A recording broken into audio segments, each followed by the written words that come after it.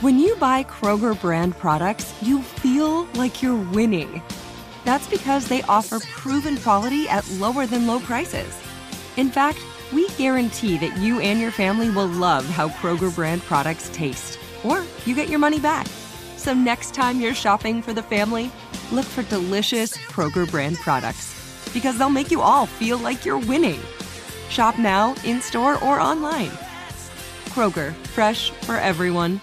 Hey everyone, it's Ted from Consumer Cellular, the guy in the orange sweater, and this is your wake-up call. If you're paying too much for wireless service, you don't have to keep having that nightmare. Consumer Cellular has the same fast, reliable coverage as the leading carriers for up to half the cost. So why keep spending more than you have to? Seriously, wake up and call 1-888-FREEDOM or visit consumercellular.com. Savings based on cost of Consumer Cellular single line 1, 5, and 10 gig data plans with unlimited talk and text compared to lowest cost single line postpaid unlimited talk, text, and data plans offered by T-Mobile and Verizon January 2024. If a new house is on your wish list in the next 5 years, grow your savings faster and experience your dreams with an Ohio Homebuyer Plus account from Kemba Financial Credit Union. A savings account specifically designed to save for a new home, where you can earn 7% APY, a $500 matching bonus, and a $1,500 mortgage closing cost credit. Learn more at Kemba.org. Offer expires March 31st, 2025. APY equals annual percentage yield. Restrictions apply. NMLS 292230. Equal housing lender. Federally insured by NCUA.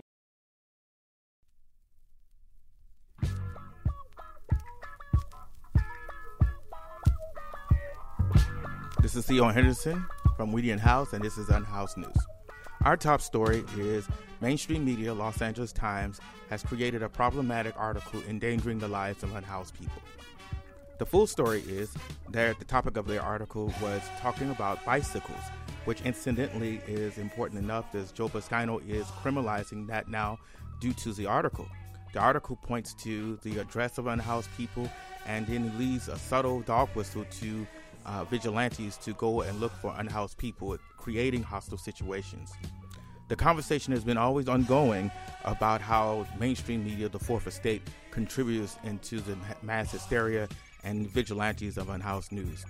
Weedy & House has an episode called NIMBYland that highlights that on YouTube, as well as other social media podcasts. Incidentally, during the George Floyd protest, there was a big article from Los Angeles Times apologizing for their role into the racial antipathy that they created into their reporting. It seems like they have resorted back to that because, as you know, 52% of the unhoused are black, 1 in 4 are usually in use of force with the LAPD, and now, due to the heightened hysteria of anti-unhoused sentiment that is used as a platform for the politicians, the LA Times has joined the fray. They have always stated that they are doing balanced reporting, but that is not the case. It was incidents before, but they were really eager to try to have workshops, I guess, and they have foundered due to the fact that many of the journalists do not look at independent journalists as on the same caliber as mainstream journalists. However, they have been missing the mark for some time, so I guess they're correct in that. In other news, Weedy & House have found out that there has been a recall on City Council member Mike Bonin. He is one of the people that has not pushed out any 4118 resolutions. He voted against it, and now they are coming for him because of that. The hysteria has grown. KDL has created more resolutions to circle unhoused people near Union Station, the City Hall, and other places. The main proponent of the resolutions have been Joe Boscano, over 161 and counting. Mitchell Farrell, he's growing in his number. Parker Corian, KDL, Nuri Martinez. These are the ones that have been pushing for the 4118 resolution, utilizing anti-unhoused sentiment, stating that unhoused people are dangerous to schools, as if all these 62,000 unhoused people are going to attack school children and they are a danger to society.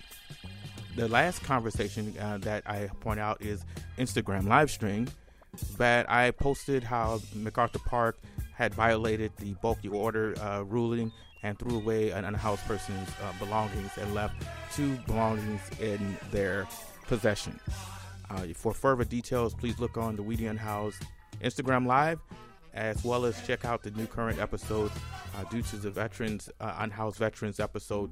That should be apropos because today is Veterans Day. but incidentally, they have disdained and discarded the unhoused just the same as civilian unhoused. This is Theo Henderson from Weedian House, and this is Unhoused News.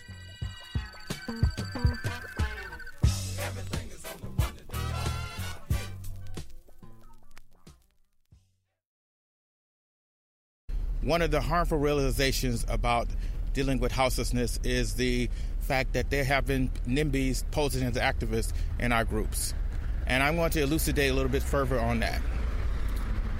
It has come to my attention that when we're going to some of these groups, people that are leading the conversations with unhoused people have NIMBY ideals. They put out the same narratives about violence. There was conversations with some groups about 90% of the unhoused people are mentally ill and need psychiatric services. And what also alarmed me even further was when the conversation delved yesterday downward into talking about unhoused people not wanting services or help or housing. So here is a question that I had to grapple with. When I was informed that there may be possible a hostile takeover like they did over at Echo Park, I mentioned it to the group. The group, understandably, was concerned and wanted to get down to the bottom of it. The person that gave this information was trying to do this on a confidential level and wanted to make sure that it didn't go back to their job. Obviously, they were in some key position. Maybe the conversation didn't go forward. They wanted them to do the sweep or because they were fearing the backlash. But the idea was after the incident, there was people running to ignore my conversational input into it. The second thing is the other group was ignoring or making decisions without my input again. So what some of these activists have been saying has been problematic. They have dominated the unhoused circles. They have been saying unhoused people are violent. They're afraid of violence. They're saying that unhoused people don't want services. They're saying that you can't blame people kids wanting to play in the park. So they're saying all of these things that NIMBYs would say. The only difference is they lathered themselves up as activists, and they have infected and came into the communities of unhoused people with their poison. And this poison seems to be spreading, and to the point where I have felt I have exceeded my limits of expending energy trying to educate people. I shouldn't educate people at all on this kind of issue, but I shouldn't have to educate people that are supposed to be seeing unhoused people as a human being and not as these narratives that they're playing on what is the same as NIMBYs are. So the issue becomes like, what does Weedian House stand for?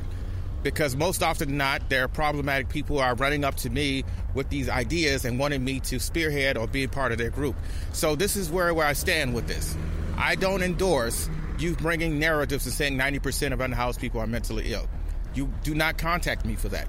I do not endorse when you're saying violence when I have to push people and ask even housed people, name me 5 incidents where housed people have done violence to unhoused people, and you can't name it. But you seem perfectly comfortable saying those kind of conversational endpoints with unhoused people. Then we bring up the issues about gang violence. Gang violence attack housed people, and housed people usually are the gangbangers that are usually utilizing harm and fear too. But you don't see massive sweeps or displacement going on, and you don't see you jumping in there trying to help those communities. The bottom line is this: if you're here to help unhoused people, you're here to see that crime happens to every group and every strata. And when you overemphasize what many of these groups have done in this, then you've caused much harm. The second thing that you cause harm is that I take exception of we always have to get along and do kumbaya. I can't kumbaya with you or work with you in liberation when you're one of the people trying to hold us back. I mentioned this morning to my friend about something I remember when I was in seminary school about the issue when we were talking about Moses getting the out of bondage from Pharaoh's thumb. And the whole point of it was that the people were supposed to be freed within 4 years, but it took 40 years. And the reason why it took 40 years was people who had doubted the person. They were having internal factions, and there were people that were internalized their oppression and saying that the Pharaoh wasn't that bad, we should go back. These people are in our groups now today. And the same thing with the Matrix. We had people that wanted to take the blue pill instead of the red pill or whatever, however you want to use the metaphor. The bottom line is they're in our groups, and we need to really have a conversation, and the rules need to change, allowing them to be here. Because if you have these viewpoints, you have no business dealing with our vulnerable population. This is Weedy and Howes. This is what I stand for, and I definitely do not want you to be attached to any more problematic people.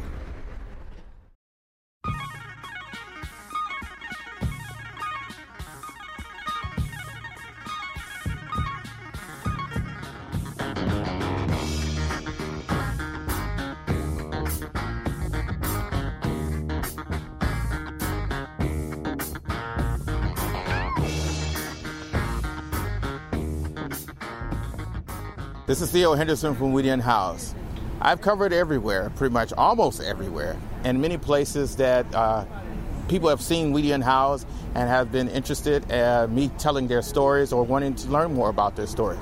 So today I'm here at what we call a grill and share, or a grill and chill, set up by Diego along with the other providers here in Los Angeles, where the veteran unhoused are. So without further ado, this episode is going to be covering unhoused veterans and getting the story on why that they're unhoused. And we claim to be so patriotic, but why do we treat our unhoused in this fashion? We're going to explore a lot of questions and also introduce the term of the 4118 and how the resurgence of this is coming back and what their perspective is on about 4118 and how it impacts them as the unhoused community as well. This is Theo Henderson for Weedy and Howes. This is a hot, sunny Sunday as well. You can smell the barbecue. Oh, I forgot. You can't smell the barbecue. But I can smell it, but you can certainly see it. And there's a lot of joy and a lot of camaraderie in here in this community. This is a developing story, and I hope you follow along and meet me in the light of understanding. You're right.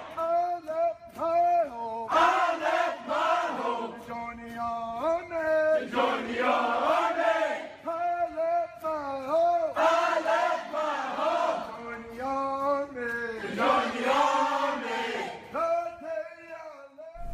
This has been an outstanding event here so far. We're here and near the National Veterans Park. Today there was a grill and chill event here, and I have a couple of other people that help serve the unhoused veterans out here as well as in the community as well. Without further ado, I'm going to introduce them. They're actually going to introduce themselves, and we will take it from there. What's your name, sir? Philip. Philip, okay. My name is Helio. Helio. Thanks. Nice to meet you guys. And I want to tell you, what got you guys, what's the name of your program first? Community Cookouts. That's the day. Yeah, that's what we do. It's East Hollywood. We started at East Hollywood Community. Oh, okay. So what got you started into that? You know what? It was just a random, crazy idea. You know, I was having a beer with my friend. Back then we had the Share a Meal program. And I said, you know, it would be nice if I could grill some meat for the community. And my friend right there said, you know, you should do it. I'll give you $100. And that was the beginning of it. And we have been doing this for, I will say, 16 months now. 16 months. Wow. What are the good things have you noticed about this the cookout? Has it been a success? Yeah, I mean, we are 8,500 something meals. It's been amazing, man. So right now we grill for 150 people. We brought enough for 150. I don't know if all of them are going to show up, but that's what we brought in for. It's been amazing. It's been amazing. I think one of the places that I remember the most has been one that we did at Skid Row and one we did in Selma. And Selma, we did it there for the farmers up there, the people working the fields. Mm-hmm. And it's hot up there, man. And it was just like, it's just like, you know, the feeling overwhelmed by all the things that you see, you know. And you bring in something and they're like thankful as well. And it was like a super cool vibe, if you don't know what I mean. Well, we have a power-up in Little Tokyo, and I was wondering, because I've been wanting to get into the community that does things like this, like community cookout, and we do it Saturdays from 3 to 6, and I was wondering if you guys would be willing to come down for Saturday to do the same for the community there. There's a lot of hunger. There's a lot of people that are food insecure that are in houses. There are a lot of food insecure that are unhoused. There's a lot of need there. People don't know it because they go to Little Tokyo. They think everyone is living high on the hog, but that's not really what's behind the scenes. What you see. Yeah. So, what is the most rewarding thing that you've seen doing this? Well, we have been seeing a lot of kids and especially little girls, females, and little kids like showing up and like being really thankful with that. Like, thank you guys for doing this because nobody else is thinking about us and stuff like that. Also older people, elderly people that can barely walk. Yes. And we say, you know what? Yes, we have a standard. You have to make a line, but at the end of the day, if you want the elderly, go first. We want to help you first, and then we want to help the other ones. There's another growing population that people don't forget about, that like you get on the point, is the elderly. There's a lot of elderly that are on fixed incomes, and they're paying all of their retirement or Social Security on rent, and they don't have enough for food. So you hit a very good point, and that's what's going on. There's a lot of elderly in Little Tokyo, and they come storing in for food because they don't have it. Yeah, I mean, just to make a point further on that, we have, as part of this community thing, we have the Abuelita Initiative. Mm-hmm. And Abuelita basically means grandma in English. And through that program, we partnered up with Not Us Without You, which is a nonprofit.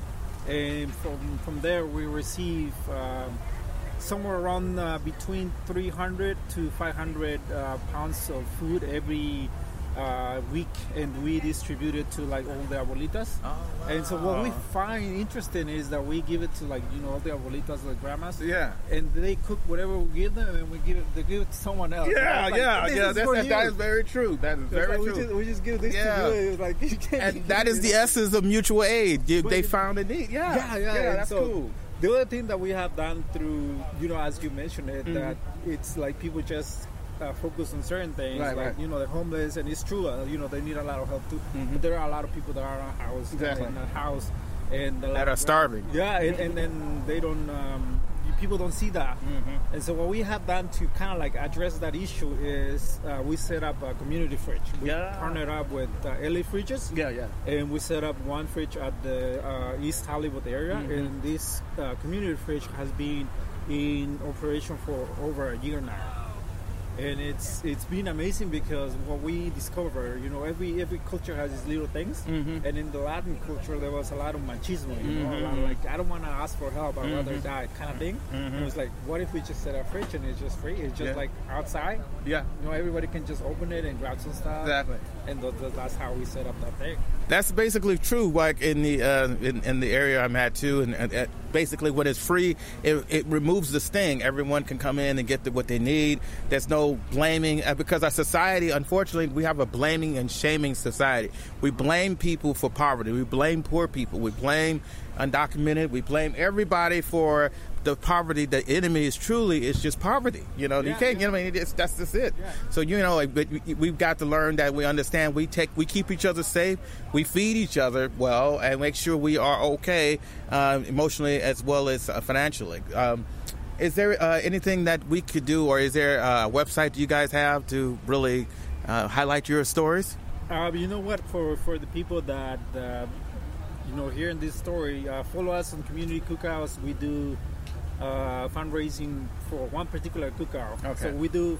So we're not a nonprofit. We're just like crazy fools doing something good for the community. Mm-hmm. And what we have done is we just collect money enough for one cookout. Okay. And then we do the cookout, and then we open another fundraiser for another cookout. Mm-hmm. And so depending on how fast we collect money, that's how we do another cookout. And so we don't get paid because we, like I said, volunteer. In some nonprofits, certain people get paid. We don't want to, get into that stigma where like doing this for our own benefit. Mm-hmm. We just collect. Most of the time is between 400 and 500, which is enough to feed 100 people. Okay. And so to whoever, hears this story, just follow us there. Make sure, look at those stories. And if you can afford it, donate some money. Okay. And also in that community page, you will find the reports, the financial reports, because we actually do financial reports. There's 2020 financial report, and it has how much money we collect, where we spend it, We release Q1, quarter report 1, quarter report 2, and it's all there. So we try to be very clear with the money that we collect and what we do with it and all that kind of stuff. You know, just try to be transparent as much as we can, given the situation. You know, because we're again not a non-profit. This is wonderful that you guys do it. So now we know what we need to do to get you guys to come to Little Tokyo, to get you guys the fun roads like you guys. And I investigated your food, so I gotta get to say, so it was a high. It was good. It was wonderful. I think it's great, and I think you probably I suspect you guys have repeat customers. So I think that's one of the things that you guys. I have to show off you guys' skills and your talents down to the Little Tokyo area, and I guarantee you. You're going to have repeat customers. You might have a fan base. You never know. They might have a fan page with the East Hollywood Community Cookout with selling T-shirts and stuff like that. But that's down the road. I mean, we did this hats. We only did, I will say, 25 or so. Right. Again, because we don't want to like turn this into like a profit-making thing. It's just like going back to like whatever, you know. Right. Whatever we can afford. We'll do it, and just how it is. Down the road, probably do a different logo just for because this one has gotten a lot of like, I don't know if it is negative or not so much of a good feedback because it uses the city logo. Yeah, and it's just like, I don't know, man. They might think you're part of Mark Merrick. I said it. We're not, which is like, you know. Yeah, but it is what it is. We can work out on the logo on the creativity side, but you got to have your own swag because I do my own swag with Weedy and House. So yeah, swag's important. You know, like you can put your little apron together. Community cookout. What you have a cookout sign, and then with the kitchen, whatever. So I'm going to log off here. You guys have anything to add? Yes. One thing that I want to keep for the record is that we are street vendors. And we started this as a street vendors. And my friend right here, Juanito Foods, is also a street vendor. Okay. Contribute with this cause. I mean, just to make clear, we don't make a lot of money. We don't do a lot of stuff. We're just, regular people from the street. Absolutely. So this is also a new development too to know that's why I'm more like you guys there, because I'm trying to get more street vendors to help with the unhoused community too, because of the need as well as the house food insecure. There are people that are on general relief. There are people that are on like the elderly population. They're stretching their money. They can't afford it. Yeah. So this is really a benefit for them as well. I'm seeing more and more people elderly coming or just struggling working, and they're just not covering their food to eat. Yeah, I mean, that's one of the main things there. And just going back a little bit towards the street vendors, you know, that's one of the groups that has been blamed for, you know, blaming here, blaming there, right, for whatever's happening, you know, with food and all that. And so part of what we do here too is the street vendor initiative, where we like hire certain vendors and like put a community event together, make sure that they get things, because mutual aid is like that. You know, you gotta be able to help, you know, other vendors. And the vendors are here saving the day. Can you believe that? And sometimes, you know, literally. Yeah. And sometimes people say, like, you know, I'm doing mutual aid. Yeah, but you go buy from Amazon, and you go and buy from like Costco. And you're like, they don't need mutual aid. And so we try to like stretch the money that we get as far as we can. Like, which brings a good point too. Is like, for example, if we were to do work with you guys to it, what are the good stores that does the meat that we can do that's not necessarily the same, like Ralph's or things like that? We probably would need a list of them so we can uplift them and support them as well when they get it cooked too. For what we do right now, it's we partnered up with like grocery stores that are in our area. Right. Like if there was a grocery store around here, we'd probably buy the meat in the rest of the areas that we need. Okay. Like for example, last weekend we did another one in King Boulevard, and I believe it was San Pedro. Right. And there was like we were grilling right in front of our store. So all the drinks and things that we needed, like the little extras, we just bought it from that store. Right. Because Cool. we just brought in a little bit of economic. Now that's mutual aid too. That's what we try to do. Like, know where you spend your dollars that you collect. It's not so much about like, okay, I collect money and I spend it on Amazon. Okay, big deal. But like, thinking a little bit more. What can I do to help more people with that dollar? You know, and that's part of what Community Cookouts is. Now that's wonderful. And that's an excellent note to end this on. This is Theo Henderson from Woody and House. We've gotten our plate full of information as well as a plate full of food, which was good, by the way. And I hope you come along with me and find out more about what mutual aid is and what the stories of the unhoused veterans here in Los Angeles at the National Veterans Park. Thank you all for listening again, and may we again meet in the light of understanding. Thank you very much, man. Welcome back to the second part episode of We Didn't House Unhoused Veterans.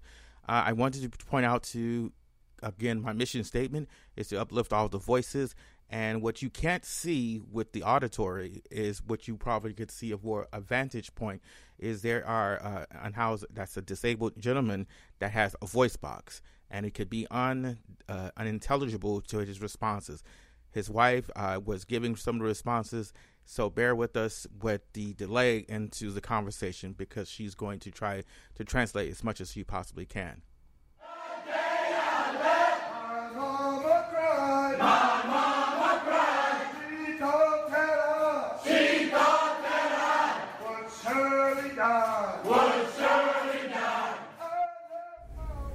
This is Theo Henderson from We and House. We've had a very filling day, and we have a new group here, and I'm going to have them introduce and tell us a little bit about their organization as well. So tell us, I see you have a shirt on that says Help Others Los Angeles. What's up with that? Yeah. It's OLA. It's a nonprofit organization, and we basically help not just the homeless, our homeless brothers and sisters, but also their pets. So, yes. Oh, really? Yes. What do you... Oh, man. I know some people that have pets that would love you. What do you do? We'll provide food, flea medication, and if they need to be taken to the vet, we find the veterinarian that will assist with that, and then, we'll get the funds for that. Oh, that is wonderful. How long do you guys have been doing this? Well, with the organization, probably about maybe a year now. But just... helping.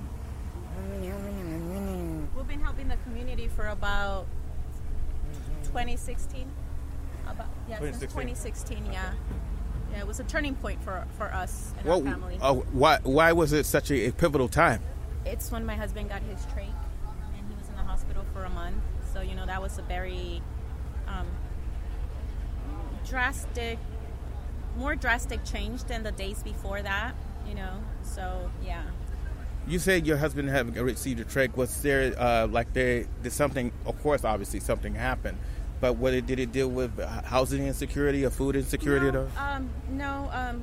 It just started happening where his throat just started shutting down, and he had experienced some issues back in October, then again in November, then by December it was like, okay, there's nothing we can do but place a trach, and so ever since then it's been. But he was in the military. So yeah. So this is why it really it touches both of you guys, because you see the need, because there's like your husband, like there's so much need. There's the medical ward over there that I was just informed that they can't go over to give food to the people over there in the medical ward. It's just like all of these kind of conversations that tells you how the branches are being unhoused and the tentacles or a big yarn that you pull the string. There's so many nuances to it than just unhoused people don't want help or they should be criminalized.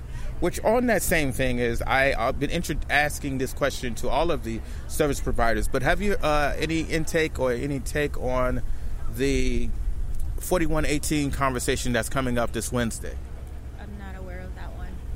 Well, to make it a very condensed version, 4118 has been shot down several times by activists and others because of the unreasonableness of the city's response to the unhoused crisis. Their response has always been criminalization.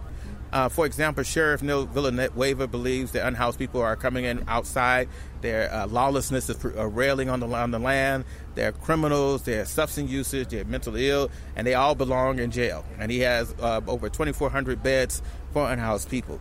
And to that end, he has enlisted the support of the mayor, city attorney, and people that are running for mayor like Mike Feuer, Joe Pasquino, Mitchell Farrell, and all of the other city council members like Nuri Martinez to create a amended 4118.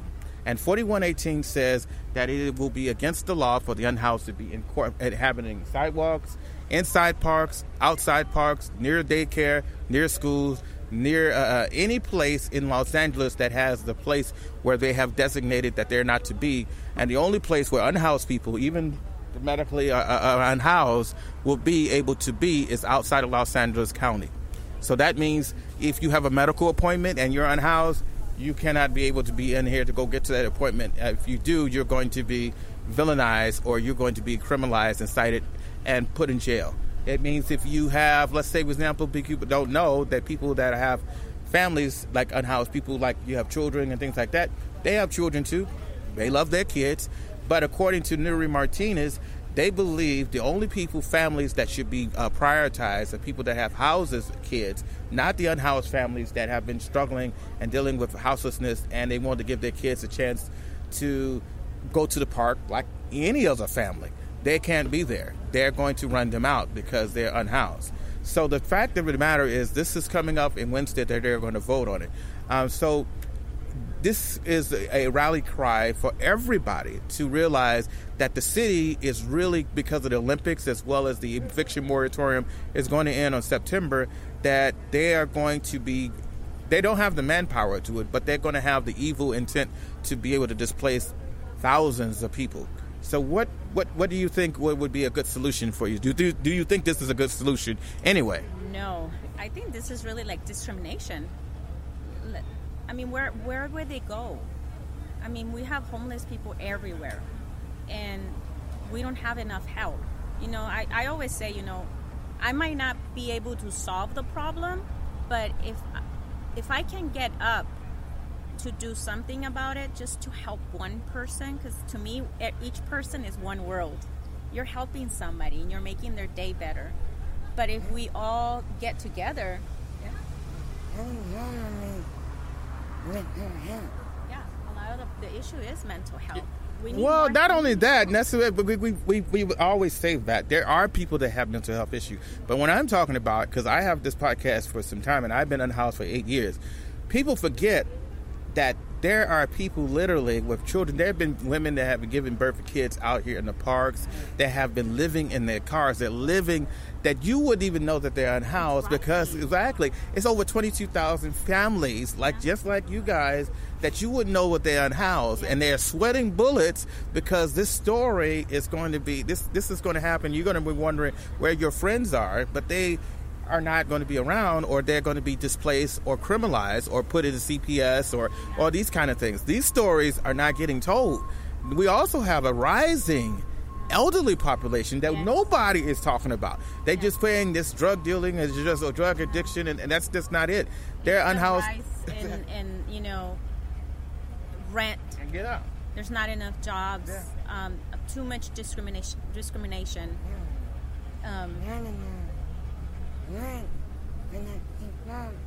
They can't keep up with rent because of the race on everything. Exactly, and they're picking their whole disability check or their retirement check to cover the rent, and then they're starving. We're not. It's not even enough anymore. Thank you. Are we even going to have it when my daughter gets to that age that she needs it?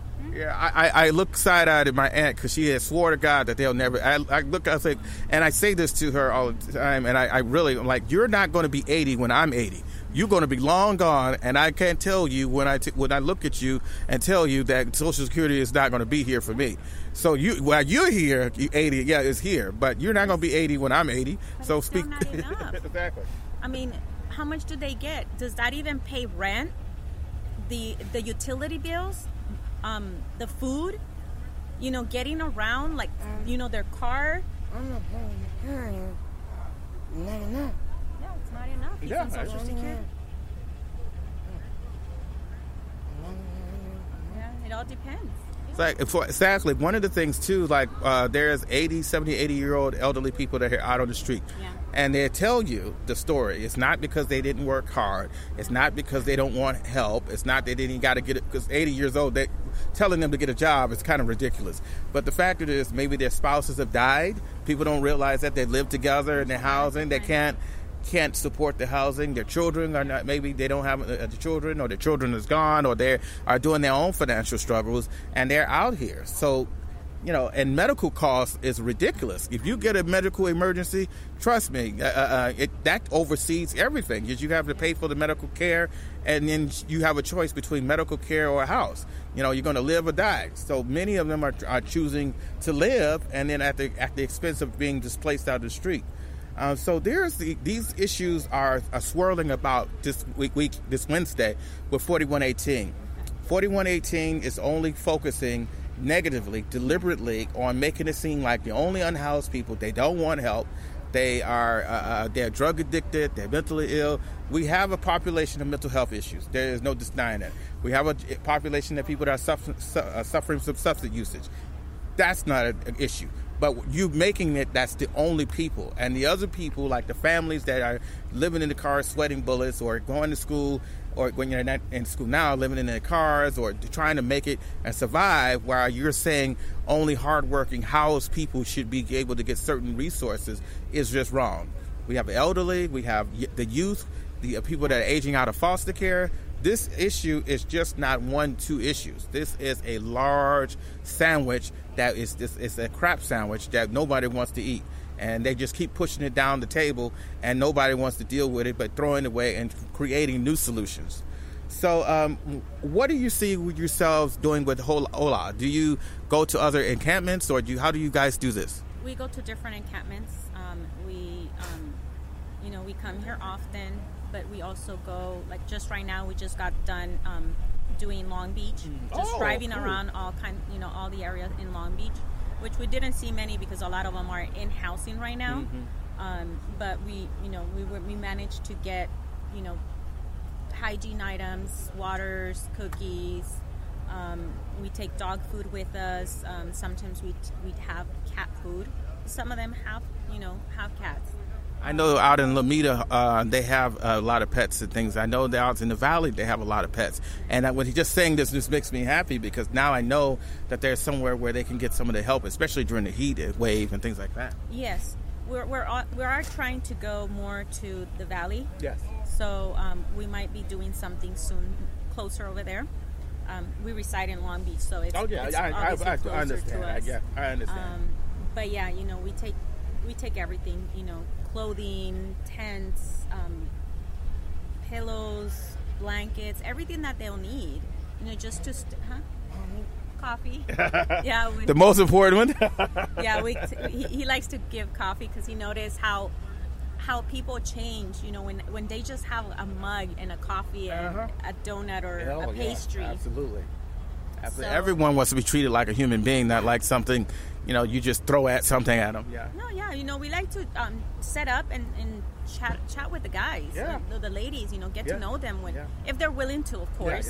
And just get to know them as to why they're out there, because the stories that they have is, that's what where you're going back to what you're saying. Everybody has a story as to why they're out there. Exactly.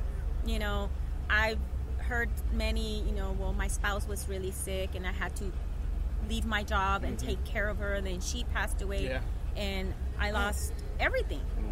And they, because of the the grief, and then not having that support or having a job at a house, that's where they ended up. And I'm assuming it's very hard to get back on your feet. Absolutely. When they don't have a phone, they don't have an address, and people look down on them. And it's like, how can you look down at somebody who's already down on their luck? We're all 1 foot out that door. If the pandemic hasn't taught any of us that, I don't know what other example it could, because they shut down jobs, they shut down you're going out, being able to support yourself. The eviction moratorium is going to be coming to an end September. So there's going to be a lot of people that look down on unhoused people that are going to be joining the ranks of unhoused people, because there's very limited resources for you to get housing or magically get back on your feet. Imagine like the gentleman that I was talking to, his name was Gustavo. His wife had brain cancer. And he took care of her. I mean, she passed away again, and he couldn't cope with, he had the grieving issues, and then he ended up on the street. So these things are a real thing that people forget. All it takes is a medical emergency. You could do all of the right things you think you're doing. You don't have to be on substances. You don't have to be mentally ill. You can have a family member that's sick and you're caring for him, like the young 18-year-old who had a 3-year-old, but her grandmother was bedridden, invalid. They were trying to evict her. So it doesn't take you making bad choices. No. Life can happen to you anywhere. And it's it's really. You're welcome. It's extremely sad. We really need more of our neighbors to put a little bit on their side to help and to see outside that box and to see that the need that we have out here, and $10, a bag of clothes. Huh? What? Not to be judgy. We can't really pass so much judgment when we don't know their life and their story. Yeah. And even if we did, who are we to judge? Absolutely. I mean, the man out there is the only one, and that's all we need. Yeah. We just need to have come more from the heart. Yeah. And just, this, you can see, but see the need instead of see, oh my God, look at all that mess, or all of that. We need to see more with loving eyes. As it used to say, it doesn't cost anything to be kind. It doesn't. No. Thank you very much for your touching stories as well as your advocacy and your activism. This is Theo Henderson from Weedian House, and I thank you all for listening, and it is my hope we meet in the light of understanding.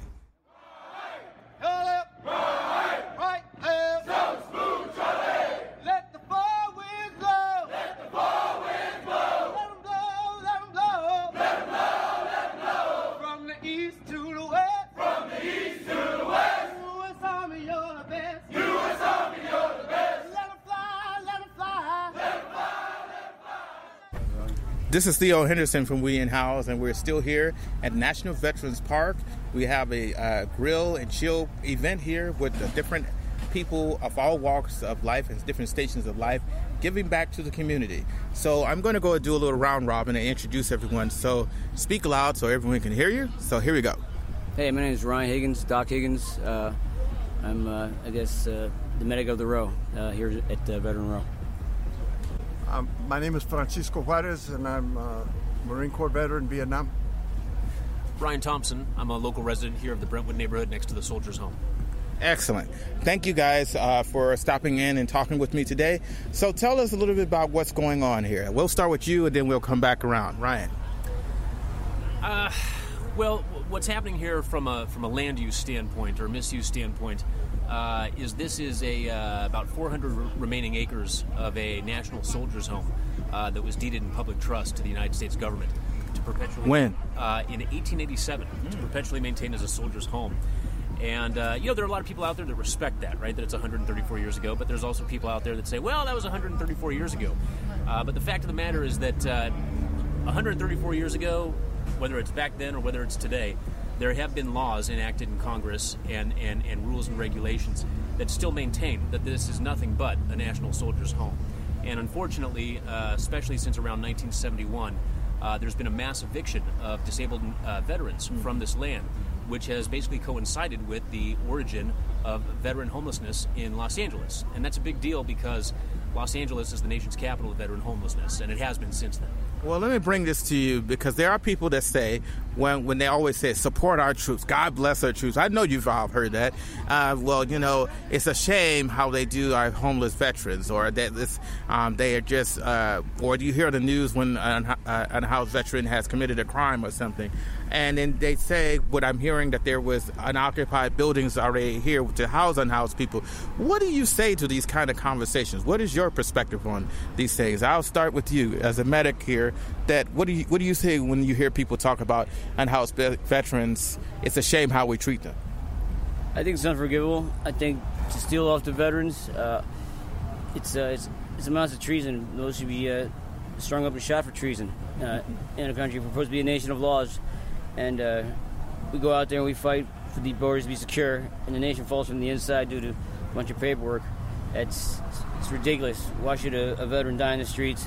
All this happens so well and can copy these simple laws and push paper around. You can't do anything for the man that's sitting there right on the street right now. You have billions of dollars at your access, and it doesn't go to us. Well, what is your perspective, Francisco? I've left you out of the conversation. Actually, I agree with everything that's been said, but I would like to correct you. In your introduction, you called this a national park. That's because you were reading the plaque that was placed there by people we call land grabbers that are manipulating and changing things, always referring to this as a campus instead of the gift land for veterans. Okay. So there's this whole conspiracy taking place using politicians, using the wealth of large entities and the wealth of this Brentwood community to maintain a land use policy that results in this out here. These people are eligible for veteran health care, but yet they're outside. Right. And even those that are on the inside are intense. This isn't 1932. Right. This is 2021, and these people are intense. Right. While illegal leaseholders are using the property buildings that have shelter and heating and air conditioning. So there's something very wrong with that picture.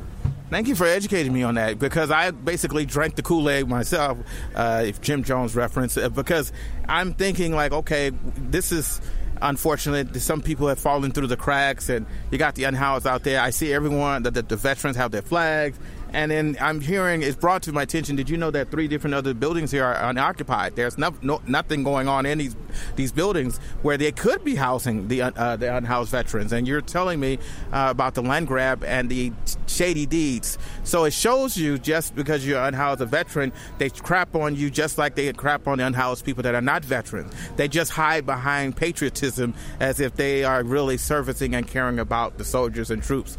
So one of the other questions, so I'm going to move on to this, is that what got you here to wanting to help the unhoused veterans here as a medic? I came here originally to quit drinking. I was going through a divorce. I got hit with the housing market. My life turned upside down and out, and I ended up here trying to get help for drinking. I ended up not drinking due to coming out here and working with these guys and just being the medic for them. So it's just kind of the circumstances I was left to, the best I can make of it, and this is what's come of it. That's wonderful. How long have you been out on the are you still on the streets, or are you still still on the streets? Supposedly have housing, but that's a whole other argument and issue. But I understand. Yeah, but I've been here for about 6-7 years. Okay. About that. Well, it's good, but mutual aid is always helping people no matter where you are, and I applaud you for helping people that are in need with skills that you have. Not everyone has the medic skills, and I appreciate that you have that to help people. So let's get to you, and let's talk a little bit about your story. What got you out here? Well, I was born and raised in Los Angeles, and I've spent most of my life living here next to the Soldiers Home, in different neighborhoods. It's always been a little bit of a curiosity to me. And I started going on Nextdoor when Nextdoor was coming out. Oh, okay. Reading on my social media group in my neighborhood about these homeless people. Yeah, yeah. And, you were talking a little bit ago about drinking the Kool-Aid. Right. And I was definitely drinking the Kool-Aid. Okay. Sadly, if you'd spoken to me, 3 years ago or something, I would think, they've been here too long. We need the police to come out here and take care of this. It's just not right. They're probably going to hurt themselves. Exactly.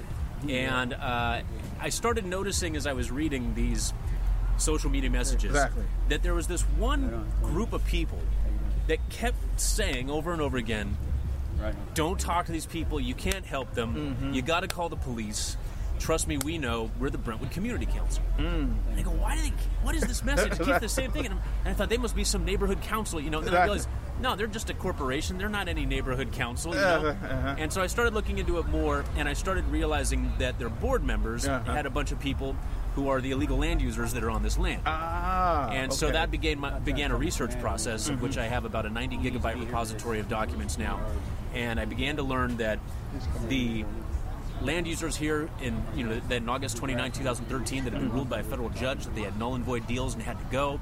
These same land users who on September 28, 2018, the VA Inspector General ruled that they were fabricating, that they were doing anything for veterans, and that they were non-compliant with federal law, are these same people, many of them, that are on the board of this fake community council. So a lot of my advocacy was trying to explain these are veterans, because they said they weren't veterans, that they were pretending to be veterans. Right. They said that nobody wanted any help here. And they still try to say it today, but it's falling apart. That's the same thing that they utilize for non-veteran unhoused people. They say the same thing, that they don't want help. Exactly. They don't want and the reason why I'm saying this, because yesterday at Sportsman Lodge, the unhoused community was evicted from Project Room Key. They were in housing. They had in a hotel, and they told them, and they're telling people now that these people didn't want help. They didn't want any housing. They didn't want any housing. And these people who are crying, families and things of that nature, are upset and have to be forcibly removed by police.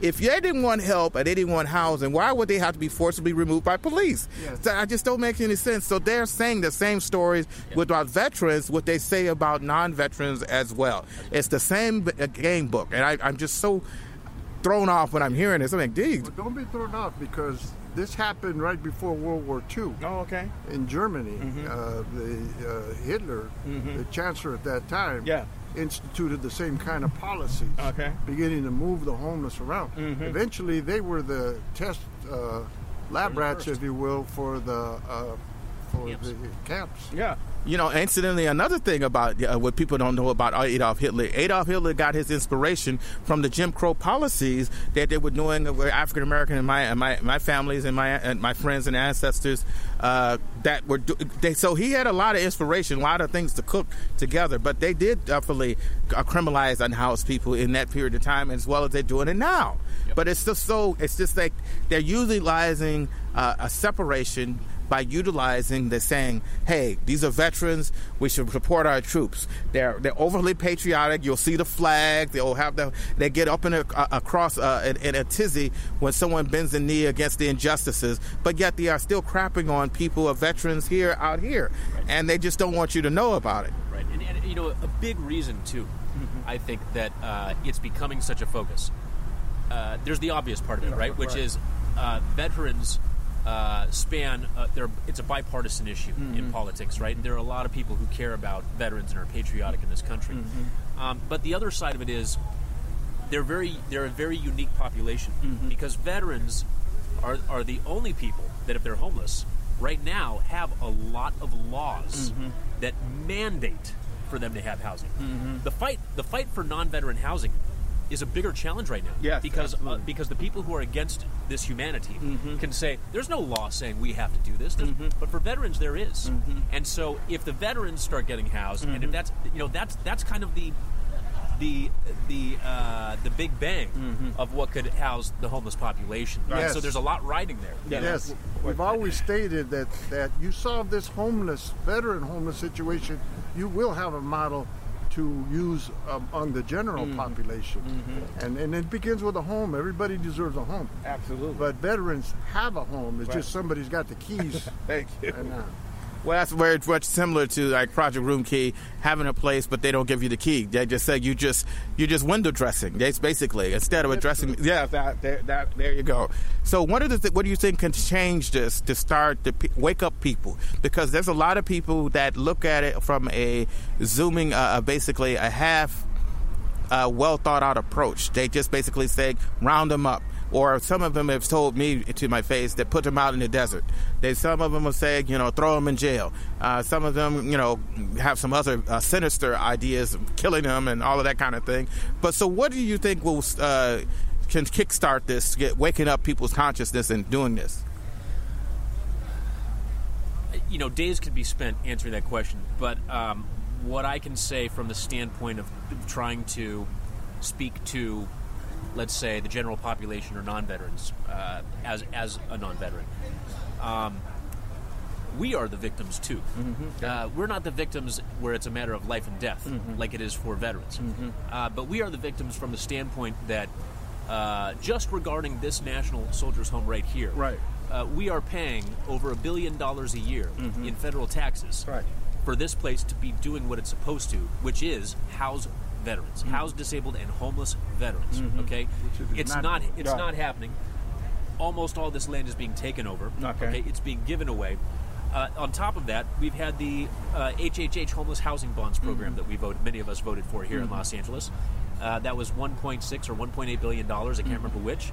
That was 5 or 6 years ago. We have almost no housing to show for it. Okay. Then we have the federal government has appropriated through Congress, between about 2007 and now, about $1.5 billion for this land to undergo seismic improvements to buildings, construction projects to improve and build housing and utilities and infrastructure to house these homeless veterans. None of them have happened. None of them. So, unbelievable. What I think we can do here is realize that the victims are not just veterans. Yeah. We're being robbed. Yeah. And that is a fact. And I guess the best way I could sum up a solution to that, or an answer to that question, is common sense. I think we need to tell ourselves that when somebody tells us something, that they're doing something, we have to think about what they're saying, and we have to ask a question. And I can assure those who are willing to do that when somebody says that they're doing these things, when they say, well, I'm trying to understand, we're spending $1 billion for this, then there's all the homeless housing bonds. These people say they're building housing for years, it's not happening. It hasn't happened. Where did the money go? Right? That's a common sense question. And when these questions are being asked, these people will not be able to answer them, and you will see that. The most simple questions of common sense, the people who are behind these frauds are unable to answer them. And the more of us that ask those questions, there's a lot of power to that, right? There's a lot of power to doing what you're doing. There's a lot of power to the blood, sweat, and tears of this. But there's also an incredible amount of power as a unified voice to ask these questions, whether you're sitting in your armchair at home or you're out here doing what you're doing. Because once we're asking those questions, it's going to be a big crack in the ceiling of this. Absolutely. We have to do, that's all we have to do. We have to do this. We have to basically really get people to stop and listen, because, again, I was corrected about it because I'm thinking naively, oh, this is the National Veterans Park. But when you're educating me on this, it's like it's making me realize how connected a lot of these things is and how concentrated greed and capitalism have basically displaced everybody. We've been affected from the veterans to people that are naively just listening to what they've been told, or to the unhoused that are not veterans, or people that it's just like such a cluster, just a mess, I would just say. I want to add to that by telling you that most families have a veteran in them, you know, and those that are in Southern California, in the venue of this Pacific branch of the National Home for Disabled Volunteer Soldiers, they are entitled to the use of this land. And this land was deeded, as he said, in 1888. It was set up in 1887, but it was deeded in 1888.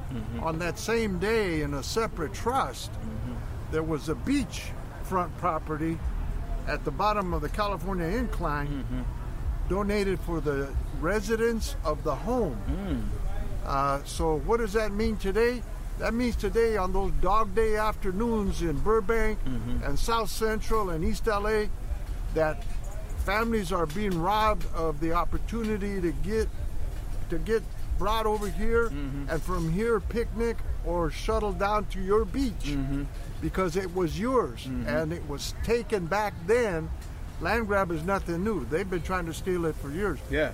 Fortunately, it was written in such a way that they haven't been able to get around it. So if you go to nhdvs.net, I'll say it again, nhdvs.net,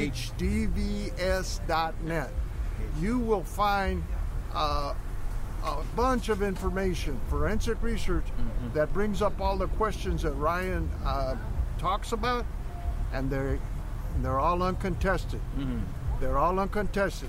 If they had a chance to come back and tell him, Ryan, you're wrong, they would have, but they haven't.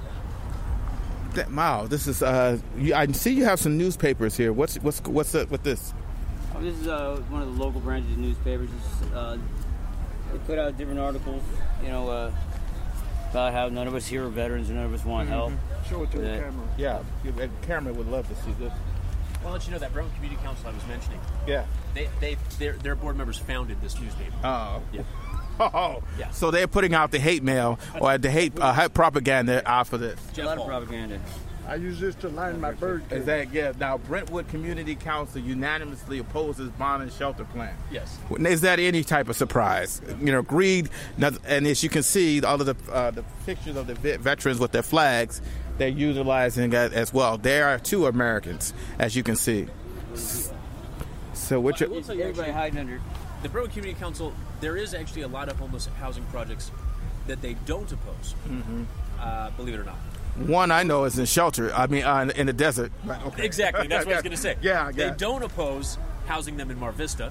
They don't oppose housing them down in Venice. They don't oppose housing them downtown or the desert, like you said. And this is a shame, too, because I wish that these other real neighborhood councils realize this, because when the Brentwood Community Council's in trouble here, they try to band with them and get together with them and say we're against this. Exactly. But yet they forget, or they never knew, that they've been trying to stick them in their neighborhoods rather than this home we're all paying for. Exactly.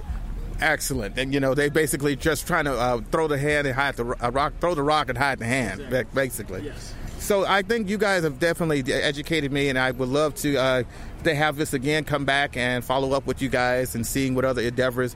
And I'm going to put my nose to the ground and keep my finger on the pulse of this, because I think this story definitely needs to be not just a one episode thing, more to be talked about. Because the more we talk about it, the more we uplift this and put some light to this. I think people are going to be shaken and disturbed by this. Is there anything else that I'm missing out of this? No, we really appreciate those and you others that help get involved and get their boots on the ground. There's nothing like boots on the ground.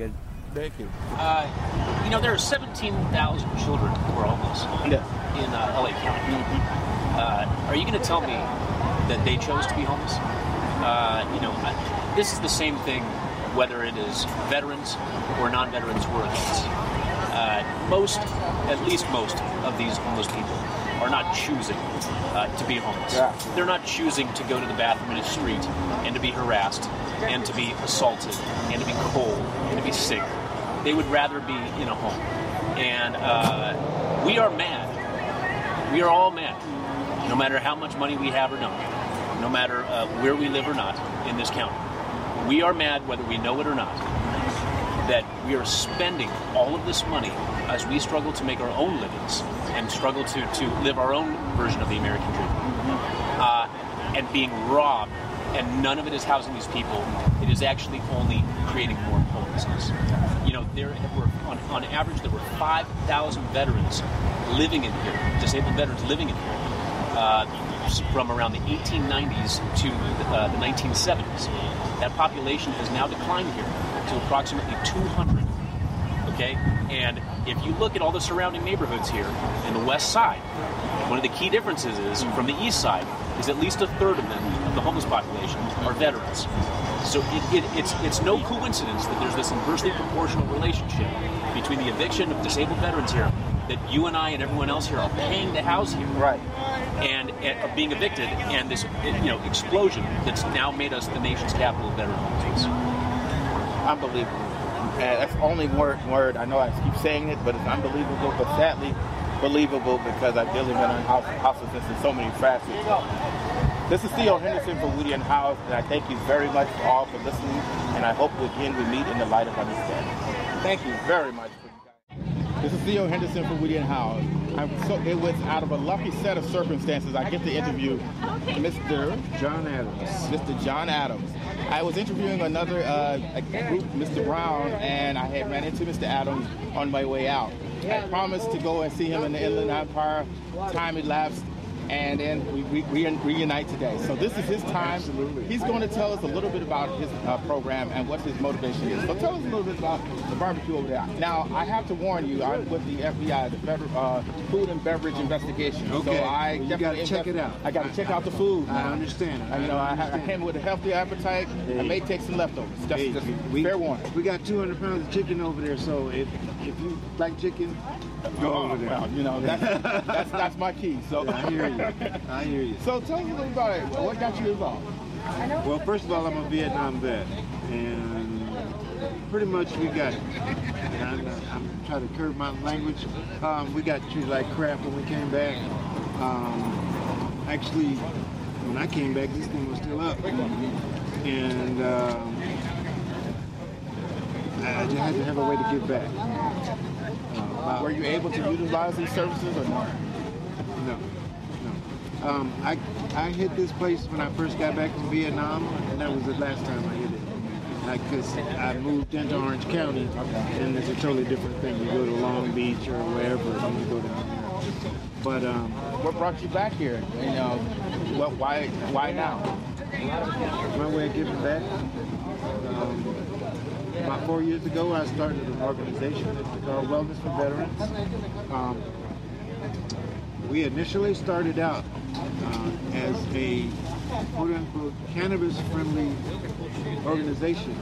In order to, our focus was to eliminate that 22 a day thing. So what's 22 a day? Help us out. 22 a day is representative of the number of suicides that are committed every day because of opioid overdose or opioid complications. 22 people a day. 22 veterans a day. 22 veterans. Yes. That's a high number. Well, actually, the number is probably higher, but the recorded number is 22. The thing is, we got people like living here on Veterans Row. I didn't know about Veterans Row until 4 months ago. And when I found out about it, I came down and it touched my heart. I've been doing this out in the Inland Empire. We have a VA facility. We have a veterans facility at March Air Force Base, the Veterans Village there. We have Veterans Village at Loma Linda. All these places are income-based, if you can believe it. So I'm shocked. A guy like myself that's 100% disabled, I can't live there because I make too much money. Now, if it wasn't for the fact that I was married and whatnot, got 2 incomes, I'd probably be out here. Yeah, right. You know, because I can't. Rent is damn expensive. I can tell you that. Rent in the state of California, you have to make 3.5 times the rent in order to rent it. Well, if the apartment costs $3,000, where you gonna come up with $10,000 at a one? It ain't happening. Like I said, we do most of our activity in the Inland Empire. We represent the DAV, the Disabled American Veterans, and primarily we feed people. That's right. We feed them. We get donations of clothing and comfort items and stuff like that.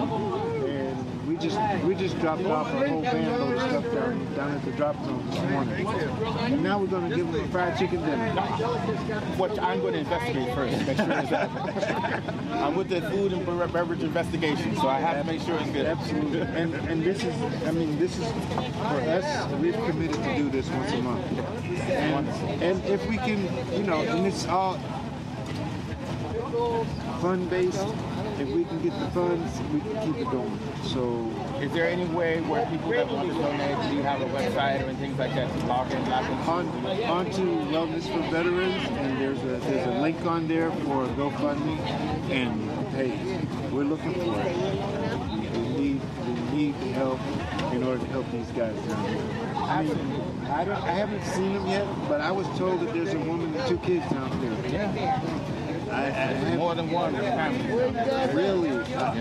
They weren't here last month when I was here, so I'm going to try to check them out.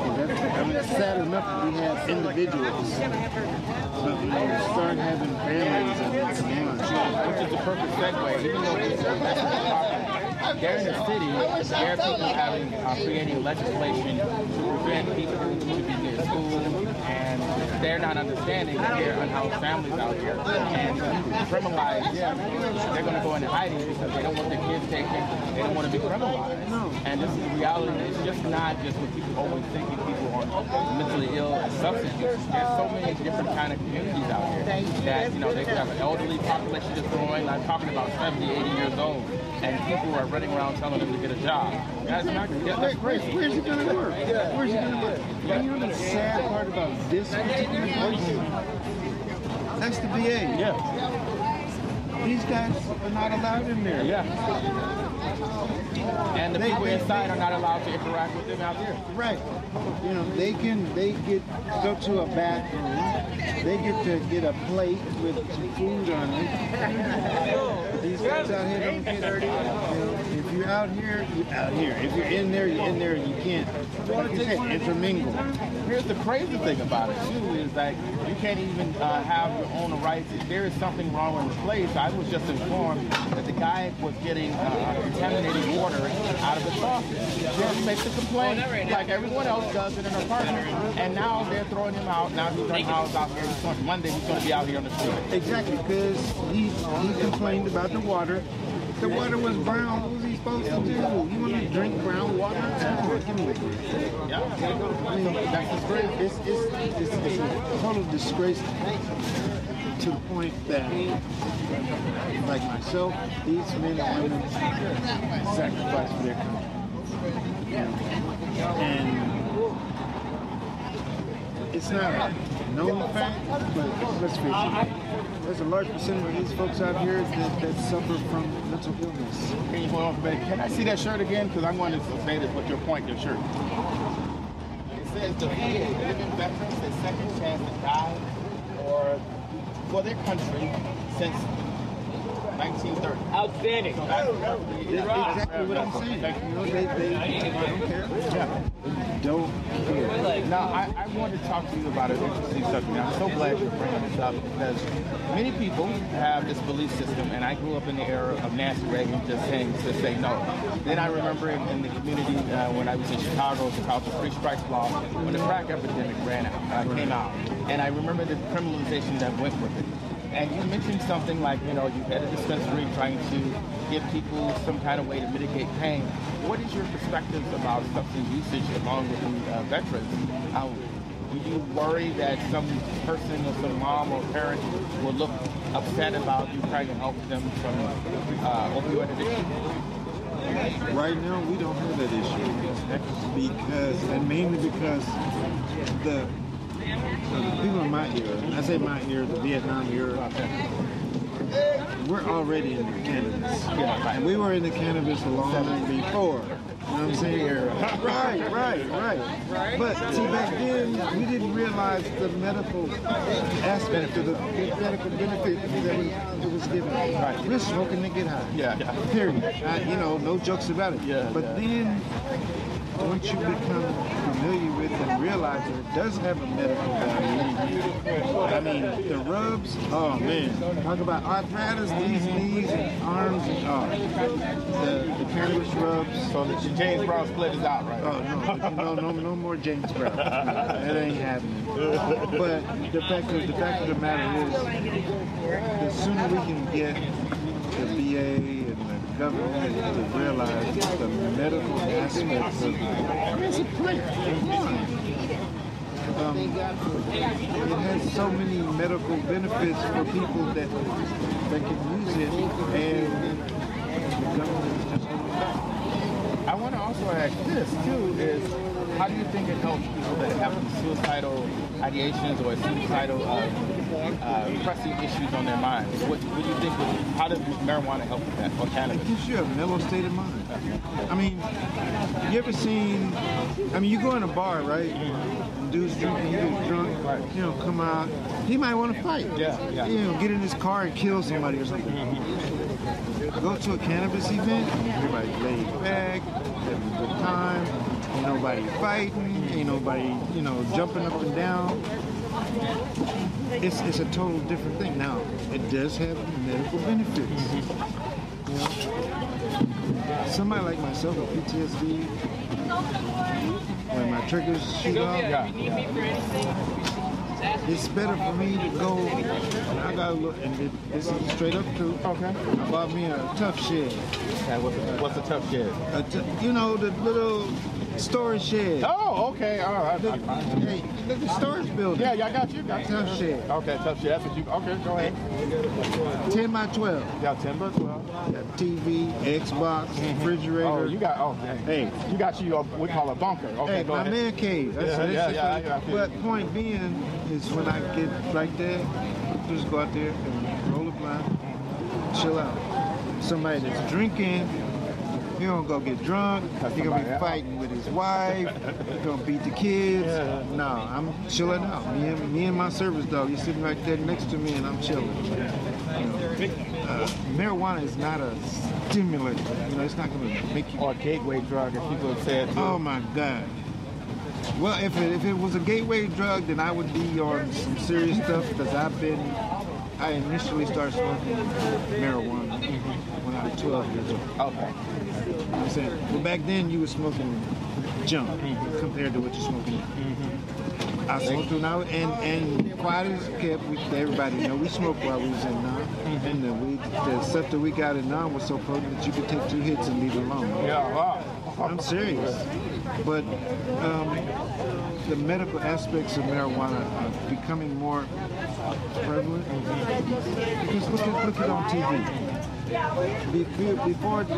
Within the last few years, how many hemp products have you seen on TV? And not just only this cannabis, like clothing and food, like edibles and things like that. Yeah, so it's become. I mean, they say it's against the law. Why is it being traded on Wall Street? Why is it a multi-billion-dollar business? And celebrities are getting fields. I just saw it. Like Tyson. Tyson got his own dispensary. He got his own little setup out in Palm Springs for a retreat. Oh, really? I just saw Magic on TV this morning, and I was surprised that he was promoting a hemp product. So, I mean... Well, that's where he got his magic from. So he know the business. That'll work. And, I mean, we got celebrities. Mike Tyson got a place up in Adelanto. Yeah. I mean, they're all over, so it doesn't have the same stigma so much as back in the times when I was growing up. People call it reefer, or then they talk about Satan's army sticks and all that kind of stuff. It started with Reefer Madness. Exactly. Reefer Madness. I mean, that movie just flipped everybody out. Yeah. They went and saw it. You're gonna smoke weed and be killing people, and they had all kinds of craziness going on. Because we all know that was nonsense. But hey, it is what it is. But I think when propaganda is a very strong tool, and I thank you for talking about it. The reason why I really emphasize this is because of understanding why people are using certain substances and the real issues and benefits that happen. It's just like we have a society that loves to blame and shame and throw a finger wag at people that are suffering, that don't match what capitalism have for them. People have a lot of trauma from war or living in a hard, toxic environment, and they are utilizing these things so they can be able to level back into or center themselves in a better place. And that's and for example, like my parents, my mother had cancer. She took, some interesting things, the cocktails that maybe people would have frowned at, but it helped mitigate her pain before the end of her life. So, this is the same thing. I've been there, done that. My mom passed of pancreatic cancer, and in her last year, and this is no lie, they gave her a bottle of morphine. That sucker was this big. Yeah. Morphine. Yeah. And I can tell you, morphine is very deceptive. It's more deceptive than any drug because I got stabbed like 5 years ago, and I had certain things, parts of my body removed. And I'm telling you, when they gave me for the pain at night when that morphine, I mean, I was like, I can get used to this. You do, you do, and that's what happens. And like myself, and I tell this story because it's a true one. Back up until 2013, I was a VA advocate. I was a patient advocate, independent, not working with the VA, but I knew that hospital back and forth, so somebody can, oh man, where's such and such? I can tell them where to go. 2014, the tables turned. All those horror stories that I had been listening to, oh, the VA did this to me, and the VA. Now it started happening to me. And it was like, whoa. And it's crazy, man. Like I said, I was an advocate, but at the same time, I was still taking the pills. I didn't realize what kind of state of mind I was in. I was walking around like a zombie. I mean, I was zoned out. And it wasn't until I realized, until I brought it to bear, that my wife mentioned it. She said, I didn't want to, upset you or nothing, but, that's the real deal. Man, you walk around here like you stoned. 2014, I quit.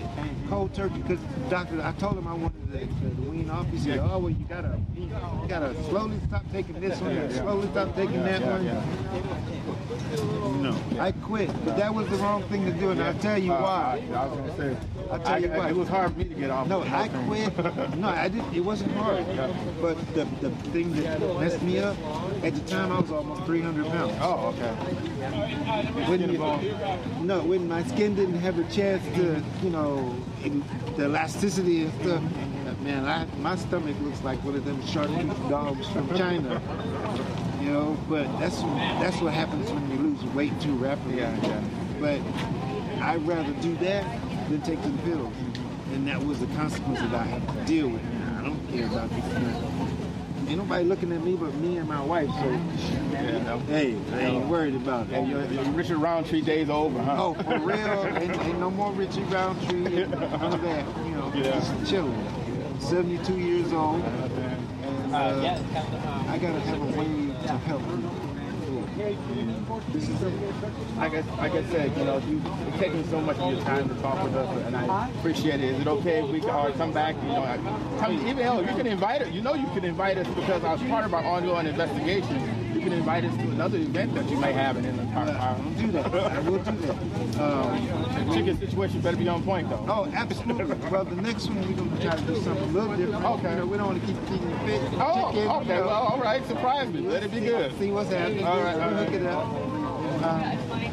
We haven't had any events in Empire, like this. Mainly because of COVID. Yeah, I understand. Because before COVID, we was doing it once a month. But we're definitely getting ready to get back in the swing of things.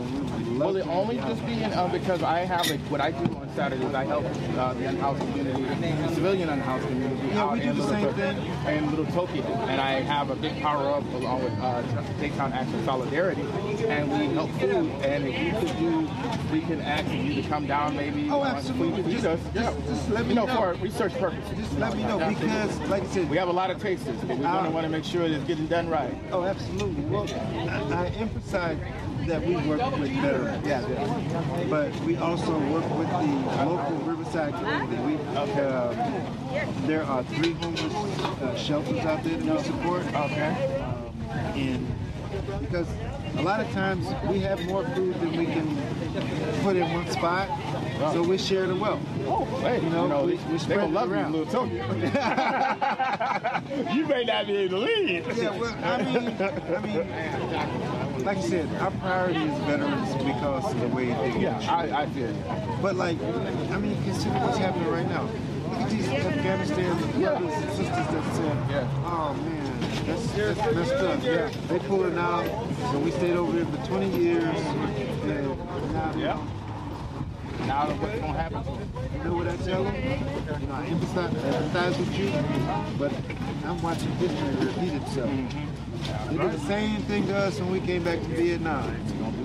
They're going to do the same thing to you. They're going to bring all these immigrants, all these refugees over here while you stood not in the street, while you looking for some place to stay. And where's the government's mindset, Well, that's the almighty dollar, capitalism. Yeah, we're going to help these immigrants come over here, the refugees, because the country's getting jacked up by the Taliban. We got people living on the street right here, partner. We already have a Taliban. We got a Christian Taliban leaving them out here. Exactly. The VA Taliban. Yeah, exactly. Leaving the city Taliban. And I don't know it to be a fact. Don't quote me on this. But they tell me this building right here is used for animal and human research. Oh, I see. This building right here with all these vents and stuff coming out of it. And when you look at it, it makes sense. Why would they need all that ventilation for just an ordinary building? But instead of saying, oh, we're going to fix it. This campus is 300 and some odd acres. It's supposed to be for veterans. And they got 50 veterans staying over there? They got to be over there, and they're not even supposed to interact with people out here, and vice versa. Yeah, they got to have on their little ID tags. Here come some of them right now. But I guess they're saying the hell with it. They want something to eat. Yeah, hunger is universal. It don't matter what a damn tag. It don't matter. It don't matter. I'm worried about it. And the fact that they make these see, that's what pisses me off. They're a certain level of gentrification, I guess is the right word. That's absolutely the right word. Okay, you stay over there. I'm gonna put a tag on you to make you seem like you're better or different than them, and I could be able to. You could help me criminalize someone that looks different. That's what's happening in Tokyo too. These men and women out here did the same thing that the men and women did in there. So why are you treating them different? Absolutely. Why are you letting them have a bathroom and they don't have a bathroom? They got 2 porta potties, and they don't keep it clean apparently. Oh no! I was so embarrassed last month when somebody, I don't know who it was, somebody with a real strong constitution, because the damn thing was so full, went in there with a 5-gallon bucket and scooped it out. That takes a strong constitution. Well, I couldn't have did it. No. I mean, admittedly, when I was in Vietnam, we had to burn the thing, you know. But you just got a hook, drug it out, and threw a lighter in there because it was diesel fuel. They don't diesel fuel in there. Toxic waste. Super toxic waste. But it's madness. It's madness. Well, Mr. Adams, I thank you very much. I'm going to conclude this interview, but I'll launch my investigation on the chicken situation over there to see if it's off the snuff. And I thank you all for tuning in and listening to Mr. Adams. We're going to follow up and interview him in Inland Empire, kidnap him in Tokyo for a minute as well. This is Theo Henderson for Weedy and House. I thank you all for listening, and may we again meet in the light of understanding. Thank you very much for your time. Houselessness is like stage 4 cancer. It's growing and spreading all over the world in different ways and different means, and the thing is the same. Housed and house veterans, unhoused veterans, we all are going to be affected by it. It doesn't matter what symbol or sign or bag that you're in, houselessness is still the same when you're out here on the sidewalk. So, but the issue is this, that before you become sometimes displaced, there are circumstances beyond your control. And this is when the conversation begins, where people that are unhoused or had experiences with unhoused have to tiptoe around. Fighting against and standing up for themselves, because people believe that you should be grateful for abusive circumstances or being threatened. I too can have some challenges where people start to yell at you or disrespect you because you have had a foray in houselessness, and they expect you to wail and quiver against their abuse. This guest that's coming up is going to tell us this story and how he may end up unhoused on the street. So let's hear it from his own words. Let's introduce ourselves. My name is Theo Henderson for Weedy and House. What's your name for the record? Grant Hall. Mr. Hall, tell us your story, because your story is indicative and is very important, and we would like to hear it. So I'll try to be as concise as possible. I ended up homeless because of a failed relationship after 10 years in 2015, and I spent about 6 months on the streets without seeking any VA benefits. I got out in 2004, and it wasn't until 2015 that I started, going here for my health care, and I didn't even know about the VA at that point. So when I ended up here, I bounced around from program to program. First I was in the Haven, which is closed now, 212. After that it was the Dom for about 30 days. After that, went to the 257 Welcome Center, and then finally ended up at 116 New Directions. So when I went to New Directions, I actually had the most success as far as being able to get back on my feet. It was a good program at the time. Now, when I when I was ready to get back on my feet as far as move away from the programs, I found out about a property over at the Sepulveda VA.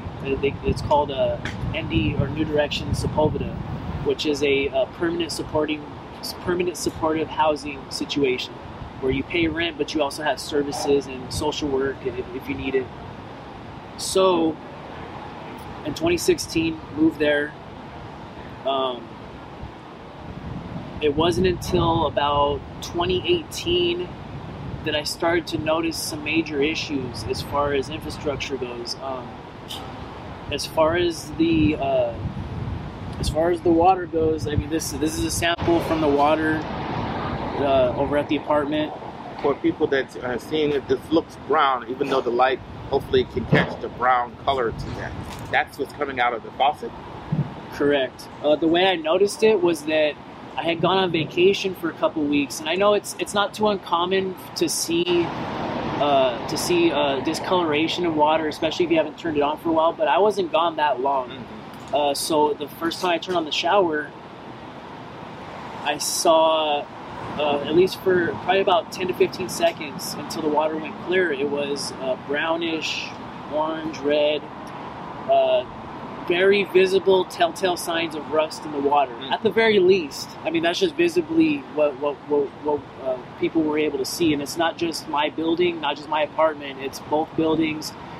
And I've also noticed it at the VA hospital as well, that issue of rusty water.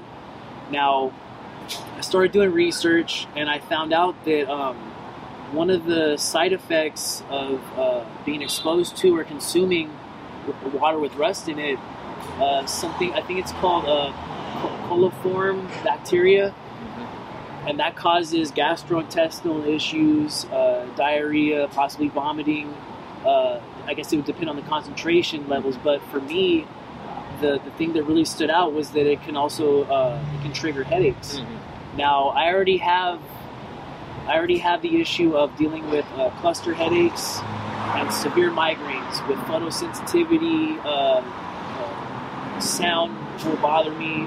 There's just a lot of issues that affect my body when my head is hurting. So what I started to do was spread the word. As an activist, I don't take opposition lightly, especially when we're talking about the establishment, the system, so to speak. So the first time I really got pushback was when I printed out a whole bunch of flyers that basically just had the info of what I just told you, as far as the effects of consuming that water, being exposed to it. There was no solicitation; it was literally a public service announcement. And what I did was that I posted the flyers on doors, because to get it into people's hands in an apartment setting, it could be difficult.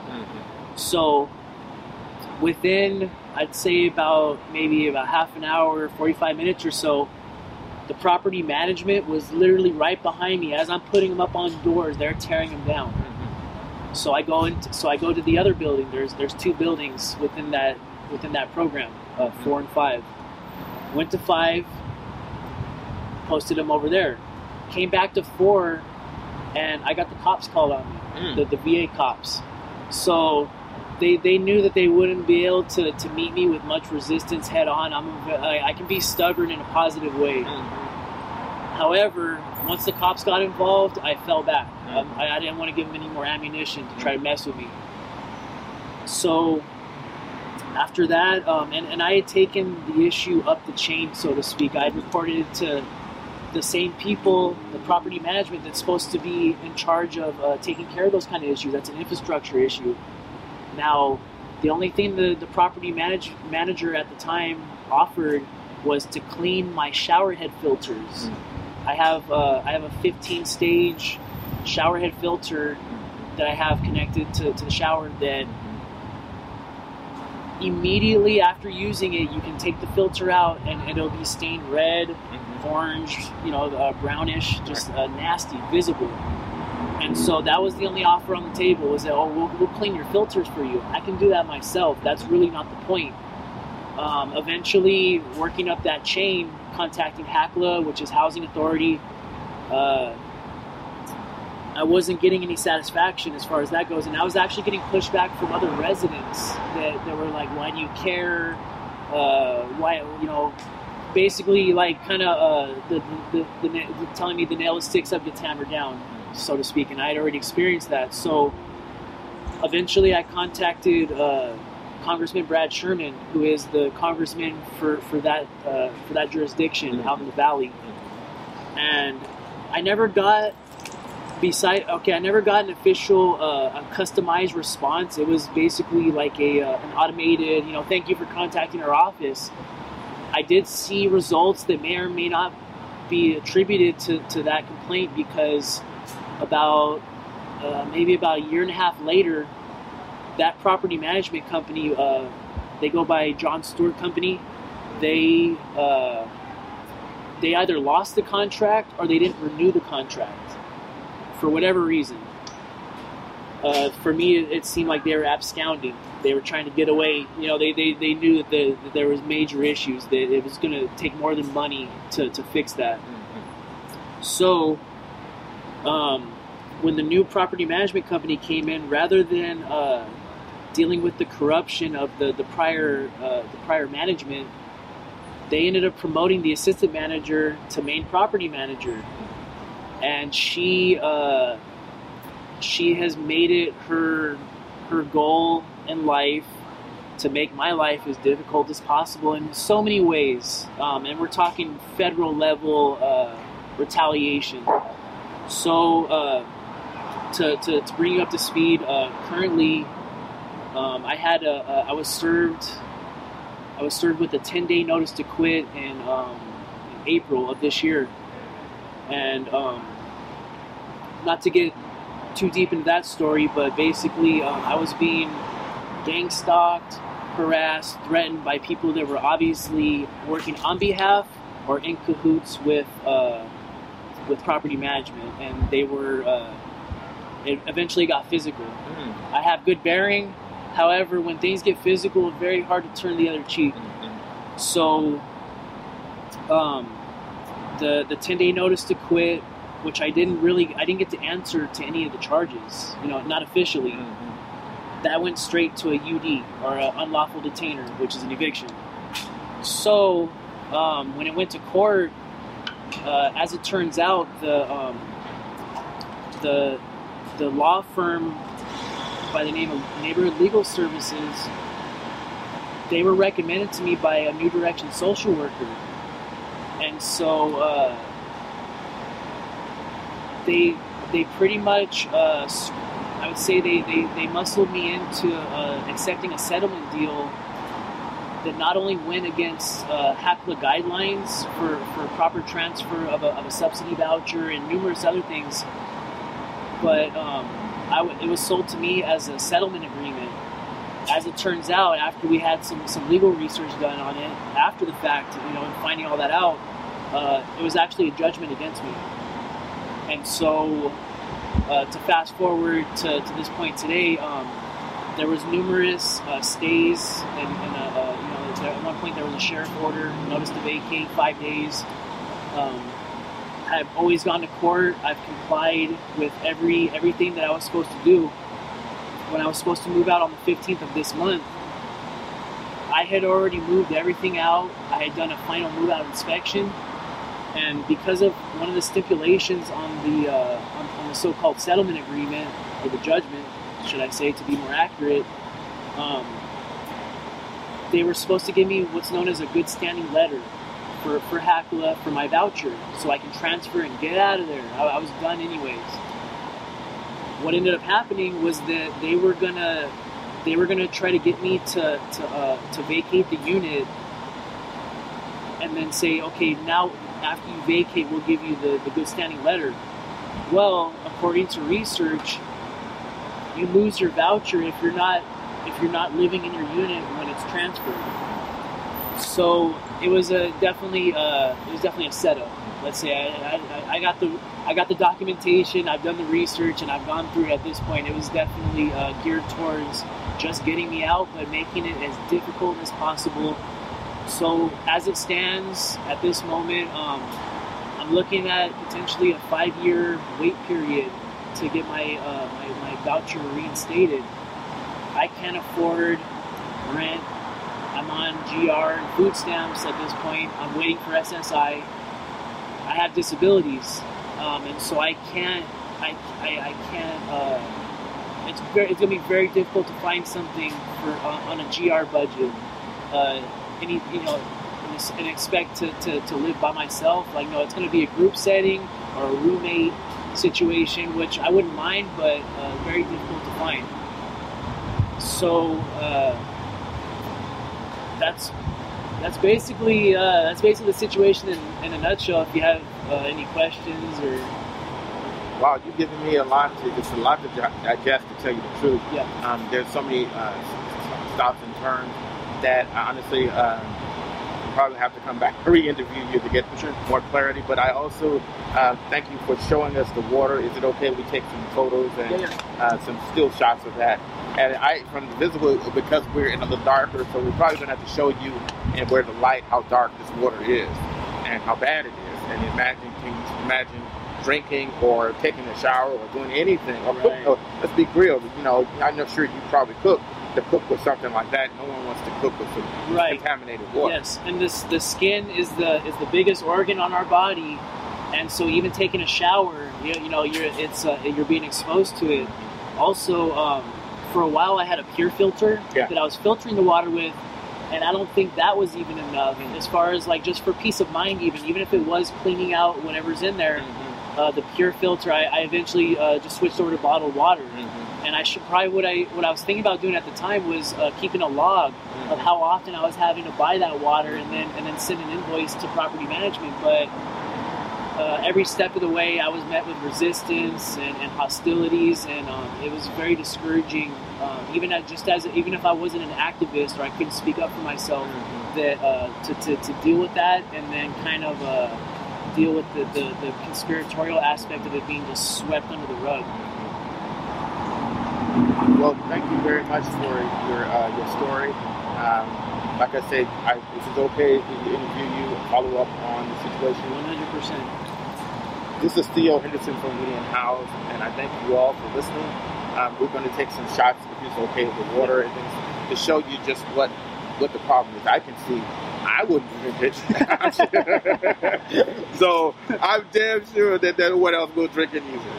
Thank you all for listening, and may we again meet in the light of understanding. Thank you very much for your time. I really appreciate showing this. That's you, sir. Horrible. I'm so sorry you're going through that.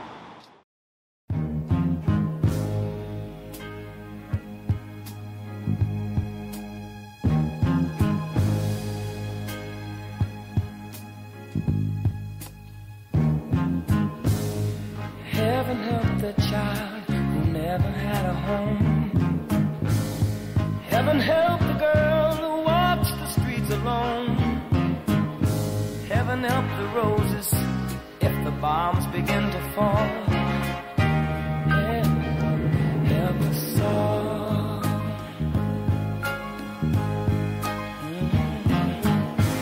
Heaven help the black man if he struggles one more day. Heaven help the white man if he turns back away. Heaven help the man who kicks the man who has to crawl. Heaven help us all. Heaven help us all. Heaven help us all. Help us all. Heaven help us, Lord, hear our call when we fall.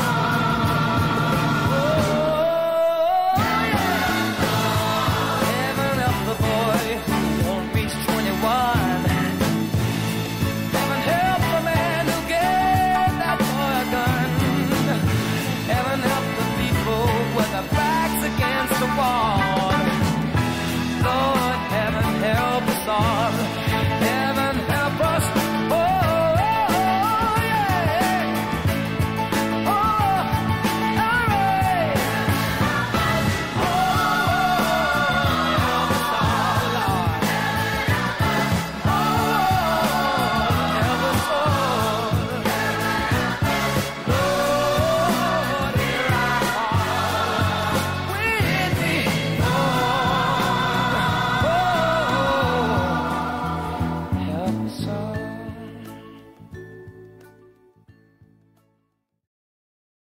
We have one life to live.